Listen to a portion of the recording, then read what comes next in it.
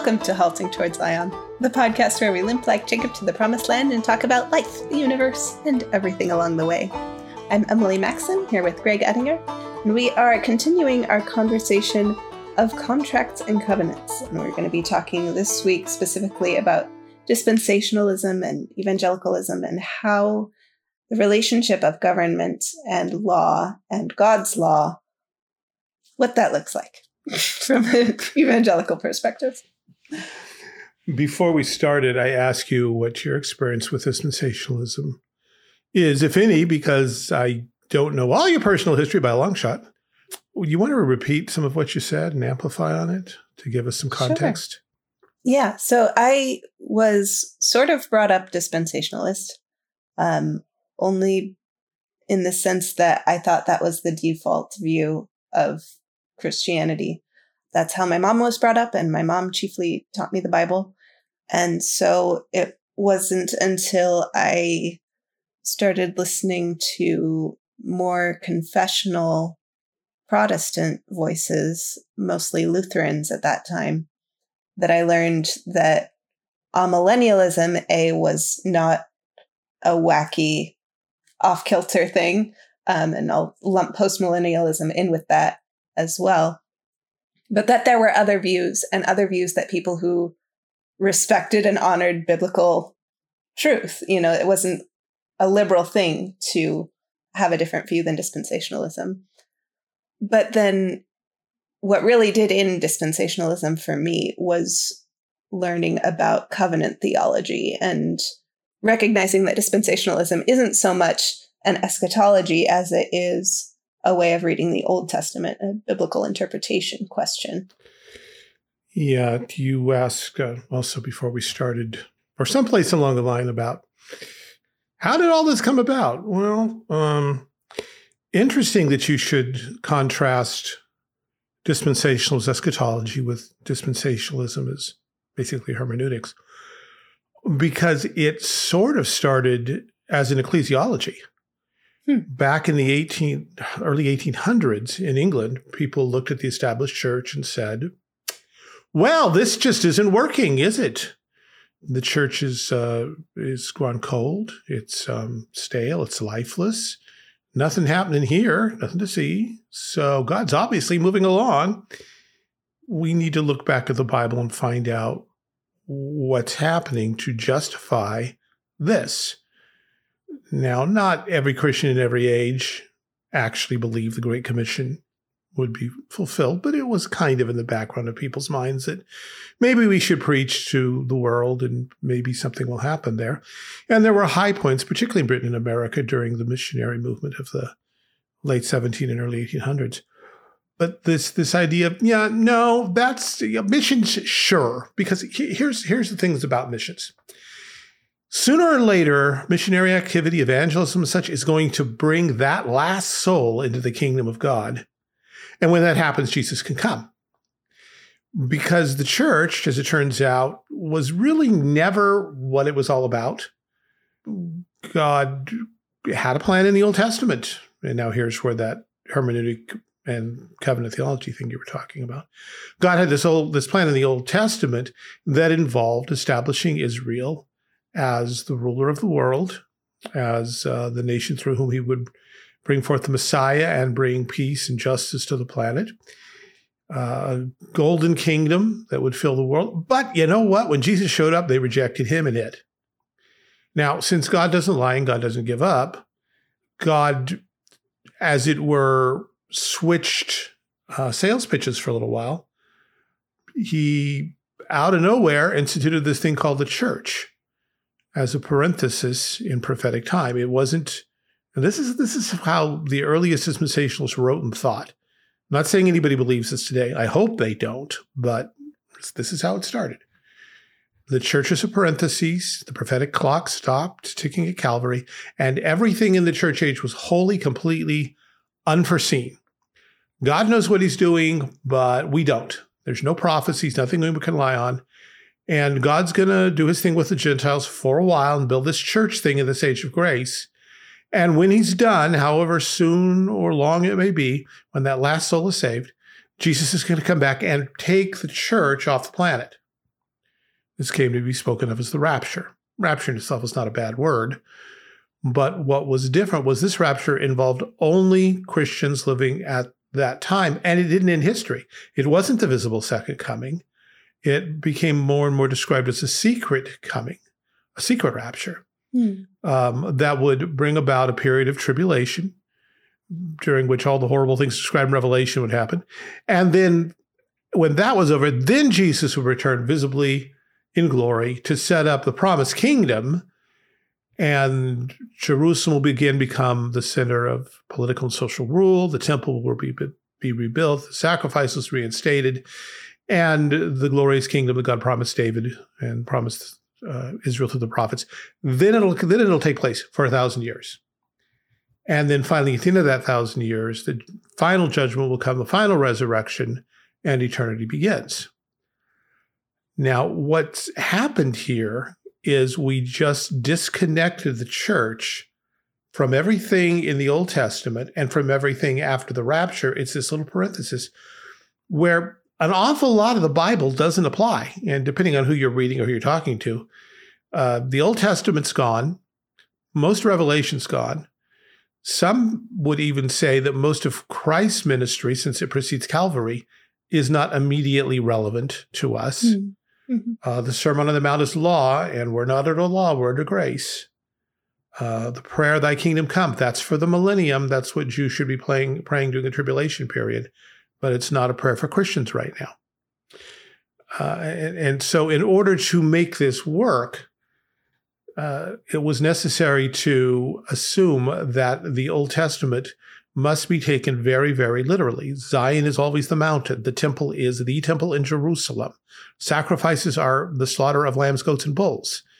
Those kind of things. And the idea that these might be pictures of the new covenant, that there might be arrows pointing to Christ, that was just kind of ignored because that's not literal. And this as we move into the 20th century, late 1800s, early 20th century, these same people who were insisting that the Bible must be taken very literally here were, bless their hearts, also the ones who were standing up against liberalism and saying, no, you want to take out the virgin birth, you want to take out the second coming, you want to take out six-day creation. And they stood firm, and God bless them indeed, that in an age of great apostasy, they stood firm on key doctrines of the faith. These became who we call fundamentalists. And that's how I first heard about dispensationalism, is that it's, if you can take the Bible literally, take it literally, take it at its word. It's a very earnest motivation. And the fear is that if you're not, then you're leaning toward liberalism. And so amillennialism, postmillennialism, to other ways of looking at eschatology and covenant and interpretation were brushed aside as either well-intended but ignorant, or as playing footsies with the enemy. Because you're not taking the Bible literally if you're going to give up on a Jewish millennium and Jesus literally sitting on the throne of David, then what else are you going to be willing to compromise? And it's been very hard in some cases for people who are not dispensationalists to confront that perspective without coming across as liberals. We're saying there are other solid hermeneutical ways of reading the Old Testament. And when you're dealing with prophetic and poetic literature, metaphor is okay. Imagery is okay. And in fact, if you go and read the New Testament and see how the New Testament interprets prophecy, that's exactly what it does. This is how the New Testament interprets the Old. But what we've been left with then is this slicing of redemptive history into sections. Now, we've talked about three: the Jewish economy, law; the age of the church, grace; and the future millennium, kingdom. The earlier books introduced some earlier ones we won't worry about right now. But for our purposes, this meant that the law and laws that God gave Moses have absolutely nothing to do with the church, not by application or derivation or even showing us what God is like, because God was so different then. And so we can't, except maybe reading between the lines and picking up some vague generalities about God and redemption. And we don't find those in the law, of course. We have to skip that. And when Jesus comes and sets up his millennial kingdom, then that's a good place for nations to have laws, because Jesus will be there to enforce them directly. Let me read a little bit of Psalm 2, because this is there's a expression here that shows up a lot, are used to in dispensational circles. Why do the heathen rage and the people imagine a vain thing? The kings of the earth set themselves, the rulers take counsel together against the Lord and against his anointed, saying, let us break their bands asunder and cast away their cords from us. He that sitteth in the heavens shall laugh. The Lord shall have them in derision. Then shall he speak unto them in his wrath and vex them in his sore displeasure. Yet have I set my king upon my holy hill of Zion. I will declare the decree. The Lord has said unto me, thou art my son. This day have I begotten thee. Ask of me, and I shall give thee the heathen for thine inheritance, and the uttermost parts of the earth for thy possession. Thou shalt break them with a rod of iron. Thou shalt dash them in pieces like a potter's vessel. Be wise now, therefore, O ye kings. Be instructed, ye judges of the earth. Serve the Lord with fear and rejoice with trembling. Kiss the Son, lest he be angry and ye perish from the way when his wrath is kindled but a little. Blessed are all they that put their trust in him. Now, from a dispensationalist point of view, what this means is that when Jesus comes back and sits on the throne of David in a rebuilt Jerusalem with a renewed temple and all of that, Israel back in the land and the Gentile nations all formally submitting to him as king, he will have a law. It will be God's law, and he will enforce it. He will enforce it by smacking down anybody who breaks it. They refer repeatedly to his iron or his rod of iron rule over the nations. See, the idea here is that even in the millennium, the nations aren't exactly converted. They obey Jesus because they have to, because he'll smack them down. He'll smash them. He'll destroy them if they don't. Because here, the gospel of grace really has no footing. And so dispensationalists are seeing some things to which there is some truth, but they're missing the heart of it, and it has bad effects on both ends. They understand that a king ought to have laws, that laws ought to be enforced, and if people don't obey the laws of their king, then he doesn't have a kingdom anymore, and you don't have a king anymore. But then we come to the New Testament and to the church age, and they say, but Jesus, they'll go as far as say that Jesus isn't king. He's Lord of you if you make him Lord of your life, but he's not king of anything in particular until he returns at the second coming, Revelation, not the rapture. This, by the way, is why the pledge to the Christian flag, at least some versions of it and some songs, speak of Jesus as our prophet, priest, and coming king. I didn't even know there was such a thing as a pledge to the Christian flag. That seems unnecessary. We'll talk about that some other time. You don't want to get me started on that one. But coming king, it means he's not king yet. He'll be king when he comes back in glory, not at the rapture, but when after the tribulation's over and he descends at Armageddon to destroy the Antichrist and all his hordes. And then he'll set up his kingdom, and then he'll be our king of the nations. And what they put with that is, and then that's where all those optimistic prophecies come to play. Ask of me, and I will give you the heathen for thine inheritance, and the uttermost parts of the earth for thy possession. He'll have dominion from sea to sea, and from the river to the ends of the earth. They that dwell in the wilderness shall bow before him, his enemies shall lick the dust. The kings of Tarshish and of the isles shall bring presents. The kings of Sheba and Seba shall offer gifts. Yea, all kings shall fall down before him, and all nations shall serve him. And there are many like things in the prophets. The whole earth shall be full of the knowledge of the glory of the Lord as the waters cover the seas. In the last days, the mountain of the Lord's house will be exalted above the hills, and all nations shall flow unto it. They'll beat their swords into plowshares, their spears into pruning hooks. There's a lot of this in the prophets. But what dispensationalism from the beginning couldn't get a hold of was, how could God possibly accomplish this with the gospel? We've seen what the gospel does. We've seen it in England, later we've seen it in America.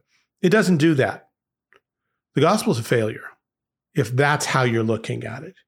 Now, for what God intended it, it's fine. It saves a few souls now. It saves them for eternal relationship with God in Christ. It saves them for heaven.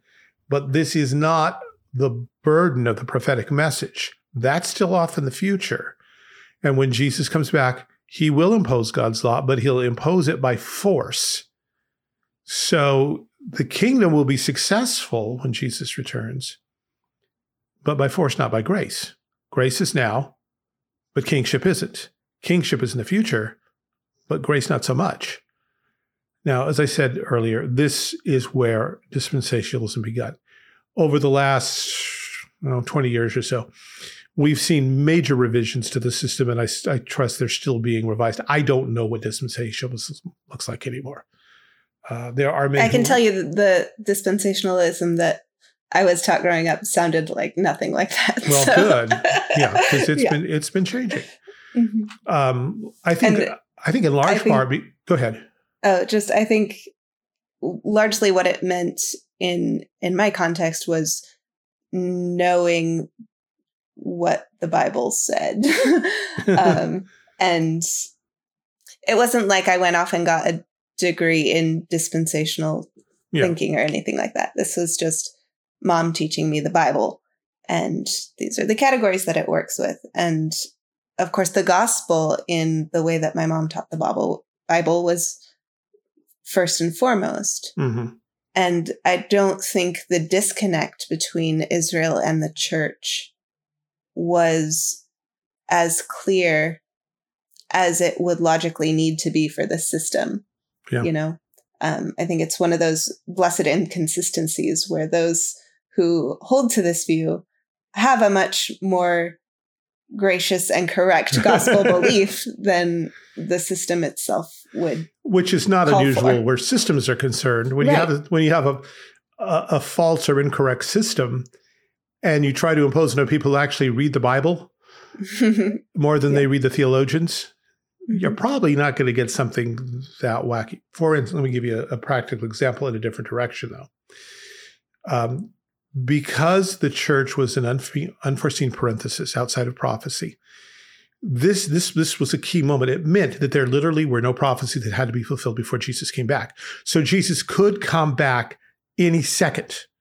There's nothing we're waiting on. There's nothing he's waiting on except his, if you have Calvinist leanings, I suppose, that last soul he wants to see won. But that's hidden in his heart. There's nothing out on the playing field of history that he has to wait for. And so they spoke of the imminent second coming. And that's how they understood imminent, that we're not waiting anything. It didn't necessarily mean soon, although generally that's how people understood it. They would say he can come at any time. I had an interesting brief conversation with one of our teachers once upon a time, and I tried to explain the differences. So he can come at any time. Yeah, so he's coming soon. No, that's not the same thing. Any time could be a long way off. It doesn't have to be soon. But the point is, it gave this benefit to evangelism of Jesus could come tonight and you could be left behind. But that's what the system said. What people heard was, well, there are wars and rumors of wars. There are plagues and earthquakes. Russia's gearing up in the north. Israel returned to the land in 1940. They kept finding things that, if they weren't the fulfillment of prophecy, were real close. Like, this isn't exactly the fulfillment of prophecy, but the moment the church is gone, it'll be that. Russia will become the northern power that invades Israel. The European Common Union will become the revived Roman Empire. Jerusalem, or the Jews in Jerusalem, will rebuild the temple. It's all set. Technically, none of this is prophesied, but we know what is. And boy, are things getting arranged for that moment when the church is gone and all this can happen. And so now you have the best of both worlds. You can say Jesus is coming back any second. I mean, Jesus can come back anytime, but he's probably coming back real soon because all of the pieces are coming into position. Mm-hmm. And so anytime no longer means anytime. It means sometime real soon. Mm. And again, this is because people didn't understand the system. On the other hand, you have people who would read the Sermon on the Mount and say, this is Jesus' words. Of course we believe them. Mm-hmm. Even though the system questioned that. Believers who simply read the Bible, and this is Jesus talking. Yeah. Golden rule. I think we should be Beatitudes. Yeah. Lord's Prayer. It's okay. Mm-hmm. Because, as you say, systems often, people are generally not as bad as the systems they claim to hold, except when they are, and then they're dangerous. Well, there's also the problem of the confusion of law and gospel, which is a sharp distinction, I think sharper than should be in dispensationalism, as you've described its origins. So then as the evangelical church sort of went forward and started confusing these categories, you're able to sort of squish the Old Testament and the New Testament together and make room for reading the things that dispensationalism said there's no need to read anymore because they're law. Well, if we don't have the proper distinction between law and gospel, then what's the problem? We can read the whole thing. So it's kind of an error that happens to work out more right than otherwise. Depending who you're talking to. Right. I've heard it both ways, to bottom line. So that kind of brings us to what we are, in fact, talking about, which is civil government, contract versus covenant. The Bible always speaks of civil government as something that's covenantal, in the sense that God is in charge. God invented it. God ordained it. The powers that be are ordained of God. I mean, there's nothing revolutionary in saying that. So God represents himself through particular people who are to enforce what? His laws. Now, we can talk about which laws and to what degree and with what penalties and all of that. The catechisms and confessions of the Reformation were very clear. The moral law of God. There was no doubt about that. Even Luther was very clear about this. They got to enforce something. Now, again, we can talk about, not now, but we could talk about, okay, do the case laws play in the Book of the Covenant and restitution and death penalties? Let's just leave that out for now. The very simple question is, does the state enforce thou shalt not kill because God says so? The triune creator of the universe says so, or because we have found it to be a pragmatically good idea, because it's socially beneficial, because I don't want other people killing me, so I probably shouldn't kill them. Is there some other basis than the law that God has revealed in Scripture?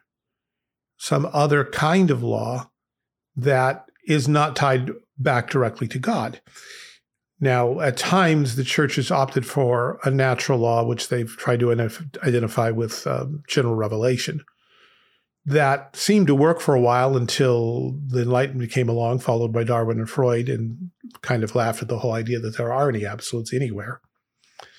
And you look at our generation, it's pretty hard to find anything that anybody agrees on, things that we once thought were absolutely solid, like, can you tell the difference between a man and a woman? Well, legally, apparently, you're being biased if you can, and things continue. And the civil government. God gave it the sword. Romans 13 says, God gave it to them. They bear the sword. Well, what do you do with the sword? You kill people. You don't tickle them. You don't render education or Medicare. You could hit them with the blunt side, but only with the understanding is that's your first warning, and the next one's going to be the pointy end. It is violence. The state is organized violence with a particular goal. And this also answers the question of, why do we have to obey last year's government? Why do I have to obey a government I didn't vote for? Isn't it all about free consent and all of that? And the evangelical church really has nothing from the Bible to answer it with, because those kind of things, the Old Covenant's pretty clear about it. And if you read the New Testament in the light of the Old Testament and the Old Testament in light of the New, it's not that hard to put pieces together. But when you simply say, yeah, law, that's Old Testament, Old Covenant, not for us. You mention the law at all, you're probably a legalist. We're just preaching grace. Well, then how do you organize the government? Well, you don't, because Jesus loses in history. The church is not here to change the world. You don't polish brass on a sinking ship. We're just That's the individualism too. Yeah, absolutely. Where, of course, the faith is not hereditary. You don't pass it down from father to son. It's about each individual coming to Jesus and giving him his heart. And there is truth in Yeah, that, right. absolutely, depending on what you mean by that. Yeah. Faith is not hereditary. Faith is not hereditary. But it is passed from father to son. Yes. But it is passed by the gospel and the power of the Holy Spirit. And God has put parents and pastors and elders and Bible teachers and nice old widows in the church who pray for you and you don't even know their names in your life as part of this covenant thing we call the church, this bundle of life tied up with the Lord, that will pass it on effectively on God's timetable, according to God's decrees. So, and this is a good place to fall back on good Trinitarian theology. Yes, the individual is important. Yes, the group is important. How do you draw the boundaries? You read the Bible. There's no abstracting it. Well, the general principles. No. The general principles don't work. First of all, because the Trinity is very mysterious. And secondly, because we're sinners and screw it up all the time anyway. Yes, there is an individuality about Christianity. Absolutely. You have to come to Christ yourself by faith. And no one can do it for you. And you can't do it for anybody. On the other hand, God ties us together in this, and I keep quoting the verse that Abigail speaks in 1 Samuel, bound up in a bundle of life with the Lord. I think that's one of the most beautiful descriptions of covenant ever. It pervades the whole thing. It's not just this decision or this catechism or this profession. It's a whole life tied to God. And to other people as well, because you had to hear the gospel from someone. Yeah. God could have rained leaflets down from heaven, and that's not how he chose to spread his word. Yeah. He could have written in flaming letters across the sky. He could have encoded in our DNA so that one day we look down far enough, we'd say, look, it says Jesus saves. I wonder what that's doing there. But he did not do any. Apparently, somebody dug down pretty far and found some kind of something that looks like a cross and said, see? No, that's... Yes, God has a sense of humor. There are lots of things in the world that are shaped like crosses. Yes. But so we have this tension of the modern evangelicalism with roots in dispensationalism that says it's about me coming to God in Christ. It's about me going to heaven. It's about me going to meet Jesus when he comes in the air. And yes, there'll be a lot of us that will be doing it. Isn't it great to all have this shared individual experience? And there are a lot of old hymns that are kind of like that. They're not bad in themselves, but they do very much reflect it's me and all my family. It's me and all my friends. It's me and, and that's great that I'm going to get to see my friends, assuming I have any. And I was going to see. I do this now and then. I'm getting old enough that I start counting who's already in heaven, who's actually going to be glad to see me. But the older Puritan type hymns were about the glory of the church and the transformation the church would receive and how we all together as the bride of Christ will come into his presence and be all that we're supposed to be. And there's truth in both places. But you have to keep going back to Scripture to maintain that balance. Because if you just pick one, you will go with that one and you'll fall off some deep end someplace or get trapped in some dead end alley where you're stuck and your faith languishes because you're not really seeing all that God's saying to you. Well, back to contracts and covenants. So since dispensationalism didn't have a biblical answer to civil government, did not see a need for one, did not think the Great Commission really was ever going to be fulfilled. The best you get is where the church is going to bear witness to all nations, not with any particular degree of success expected. So what do we do in the meantime? Well, we watch the world go to hell. We expect Satan to take over. We expect that every political intrusion of the church will get it slapped on the nose and will walk away embarrassed and think of the Scopus Monkey trial here, or the church's attempt to have creation taught in the schools or to reinstate prayer and Bible reading. Seems that every time the church tries to do something, it fails, which is just more evidence that that's not where we should be. And our brothers will look at us and say, well, it's well-intentioned. We're glad that you care, but what you want is what Jesus is going to do when he comes back. In the meantime, We just need to witness and win people to Christ so that Jesus can come back. Because we're not talking even about sanctification. We're simply talking about saving souls for heaven. Well, for the few dear souls who do want to get involved politically, what's left to them? Well, traditionally in America, what's been left to them has been John Locke and the American system. And you get this elevating America, the Constitution, the Declaration, all of that, all of our political heritage, seen as rooted primarily in Locke, who was one of the Enlightenment writers who introduced compact or contract theology. Say, that's it then. This is the best system. God providentially gave us this wonderful thing that's protected the church and our right to evangelize, to worship. So however it got here, it's the best we got, because you can't force people to buy into political system when they don't believe in the religious underpinnings of that system. I mean, if we were to say, well, this is a Christian country and our laws are going to reflect the Bible, well, how about all the people who aren't Christians? That's not fair to them. Okay. Do you understand that whatever law system you pick is going to represent a philosophy of life, a worldview, a religion? A morality. A morality. And you must pick one. It's not Christianity versus some neutral thing. It's Christianity versus anti-Christian alternatives, even if they come dressed as sheep.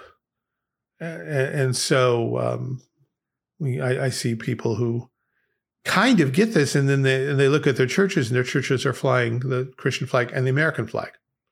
Mm-hmm. And they celebrate 4th of July with singing songs about how great America is. And there is properly discomfort. Like, that's not right. No, that's not right. But that's what happens if you're not going to derive your morality, your ethics from Scripture, then you're going to get it from someplace. The 1950s, the antebellum South, colonies, the founding fathers, the whole I don't know if you know the principal approach to education. I won't bore you with the details, but it started when two dear ladies became fascinated with our founding fathers and saw that there were certain character traits that they all seemed to have in common that enabled them to be such great men in that great era. So they went back and looked at their writings and found what the traits were. And then having found them, then they looked in the Bible to see if the Bible could lend support. Hmm. Yeah. Seems a little backwards. Yes, doesn't it? Now, I am not misrepresenting this position, for those of you who know the principal approach, because I used to work for one of the leaders in the movement, and I asked him point blank, this is, my understanding is this. Is this correct? He said, yeah, that's it. But that's what you're left with. Man cannot be amoral. We can claim we are, but we always act as if some things are right and some things are wrong. The people today who hate Christianity the most are the same people who are trying to pass laws telling us that we shouldn't do certain things because they're wrong. They're hate crimes. They're vicious. They're mean. They're totalitarian. They're fascist. Problematic. Yes. You got to serve somebody, as Bob Dylan said. And once you admit that, you're talking covenant again, because God's a covenant-keeping God. Mm-hmm. He's not an election. He's not, well, God's in the running. Shall we vote for him this season? Or shall we try something else for a while? I suspect we're running out of time. So mm-hmm. back to the key point that we've kind of circled around, but let me smash the nail down.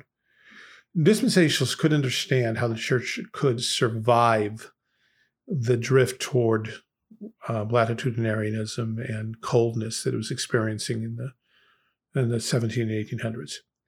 And therefore, dispensationalists, the proto-dispensationalists, were ready to just declare defeat. The gospel didn't work. It couldn't change nations.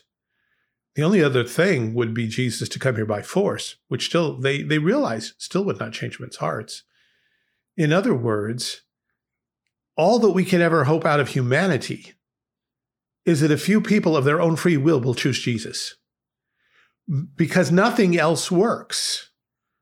There was one writer not long ago, maybe 10 years or so, who wrote that even the millennium, even the kingdom age, is not the coming of the kingdom of God. It's just more proof that even if Jesus himself is here executing his laws in person, it still will not change people's hearts.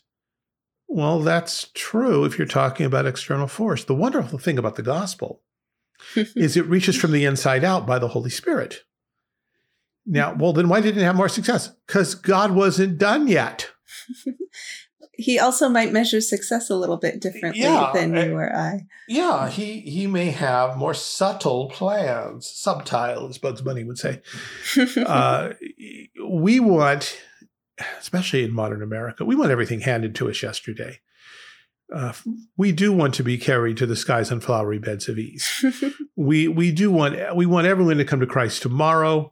And we want to be able to see the electoscope goggles to see who's saved and who needs to hear the gospel. So we can not waste our time preaching the gospel to people who won't believe.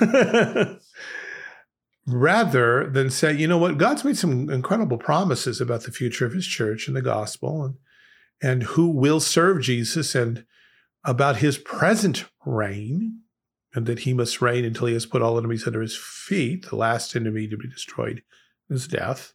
So it goes all the way to the resurrection at the end of time, or in the redemptive time. Those are there. It's just that God's not doing it the way we want.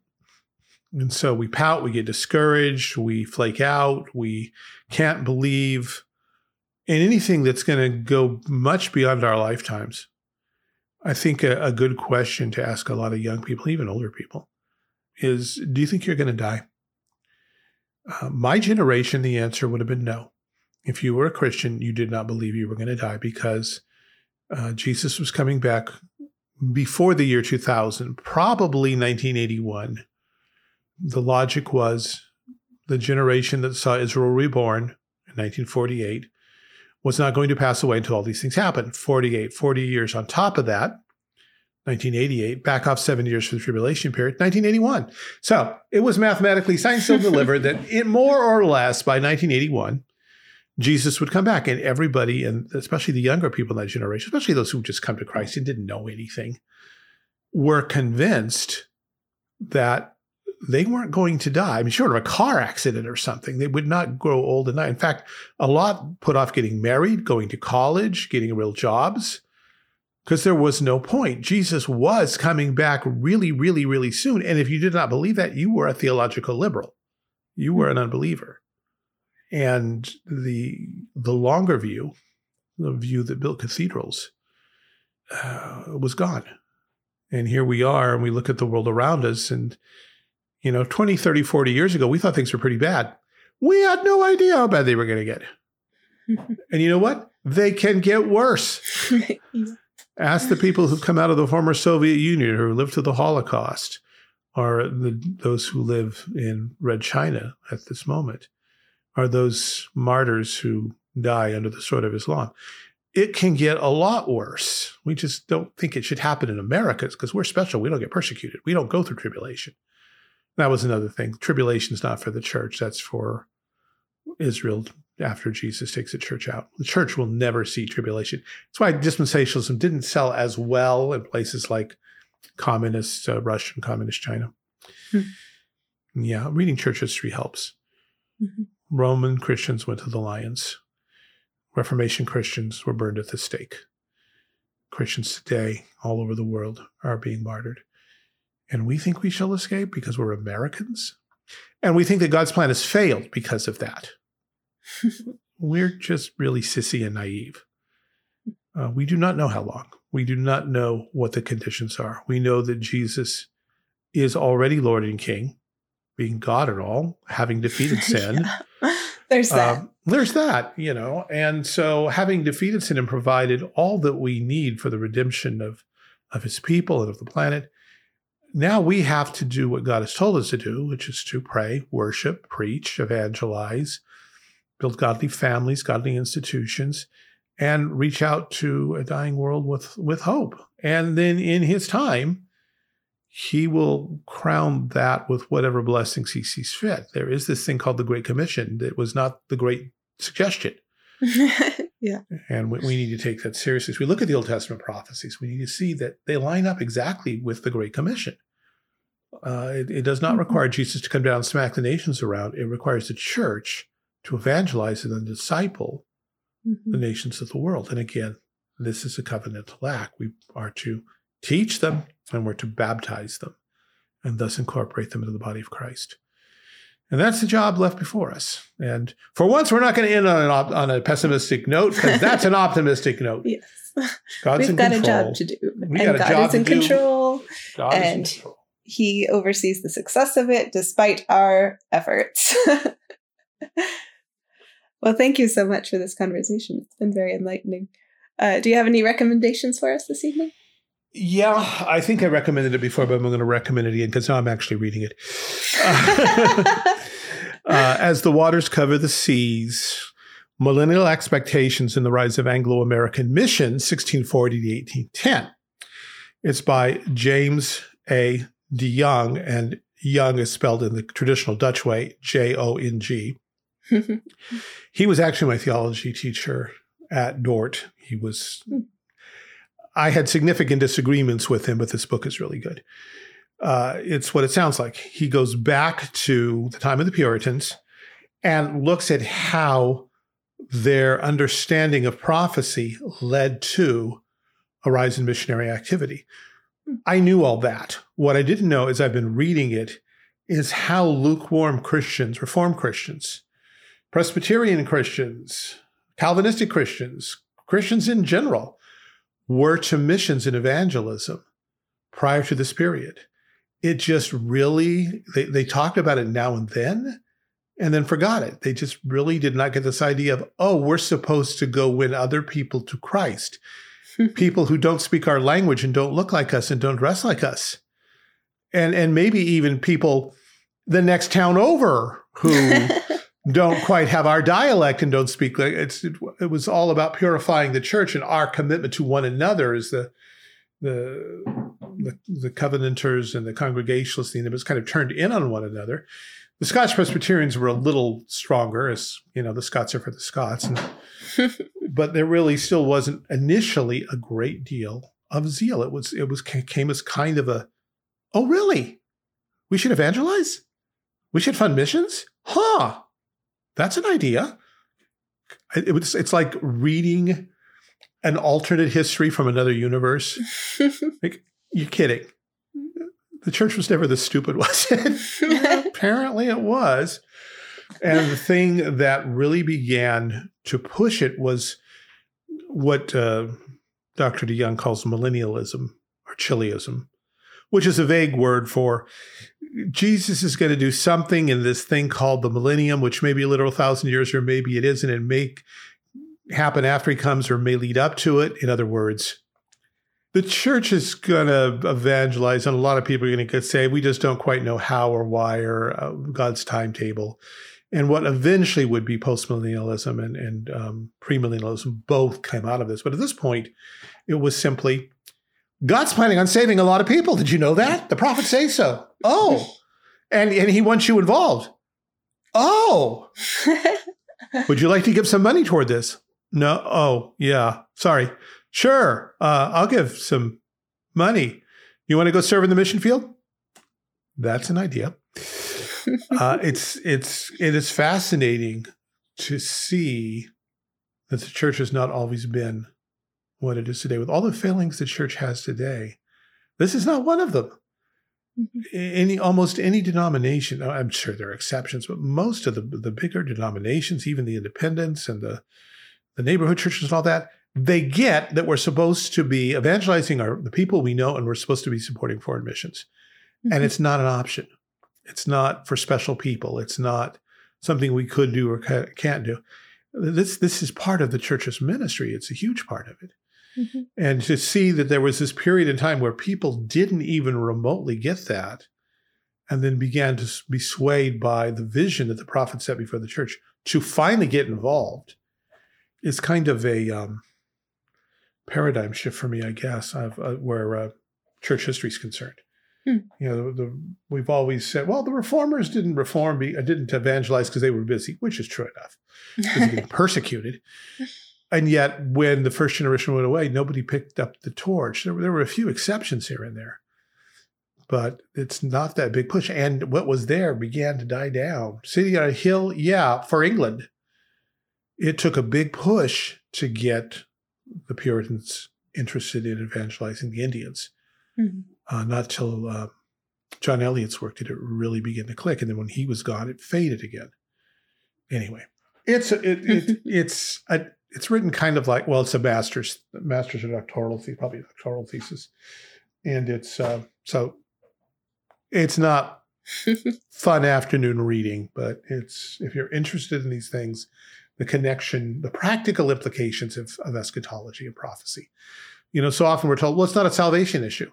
Well, parts of it are not maybe your salvation, but are we going to go work on saving those people over there? Or are we convinced that there's no point because God doesn't plan to save many people anyhow? What's your recommendation? I'm going to recommend The God Particle, which is a play by James Carey. It's available, a filmed version of it is available on Vimeo, I want to say. But it's a romantic comedy about an Anglican vicar who meets a quantum physicist. And they don't exactly hit it off. Or rather, she doesn't think they've hit it off because she spent the entire time railing at how she thinks faith is stupid. And he says, well, I thought we had rather a nice discussion. But it's quite funny, very enjoyable. It's not too long. I think it's about an hour and a half. But David and I watched it a few evenings ago, and it was just really fun. Lots of bookish references. You can tell that the vicar is someone who's been educated in the British bookish way. Mm-hmm. His name is Gilbert. And he says, I know what you're thinking. I must be named after G.K. Chesterton. And the quantum physicist wasn't thinking that at all. So, anyway, it's a good time. It's funny. I went for Gilbert and Anne of Green Gables, but and then Gilbert and Sullivan, and I forget the G stands for Gilbert. Okay, very good. Where did you access this? You can find it on Vimeo, and if we have show notes, I'll put it there. Okay. It'll not be free. I think it's $10 or something to watch. Okay, well, that's nice. Nice to warn people. Yeah. Okay. All right. Well, thank you so much. Thanks also to David, our producer, and my lawfully wedded husband. Thanks to Brian Broom, who is usually here. Thanks to you, our listeners. We appreciate you tuning in. Thanks to our financial supporters. We appreciate you keeping the show rolling. If you'd like to join the number of our financial supporters, you can visit our website, anchor.fm/halting towards Zion. And if you'd like to get in touch with us, you can always send us an email. That's the best way. You can reach us at haltingtowardszion@gmail.com. Thanks so much. We'll see you next time.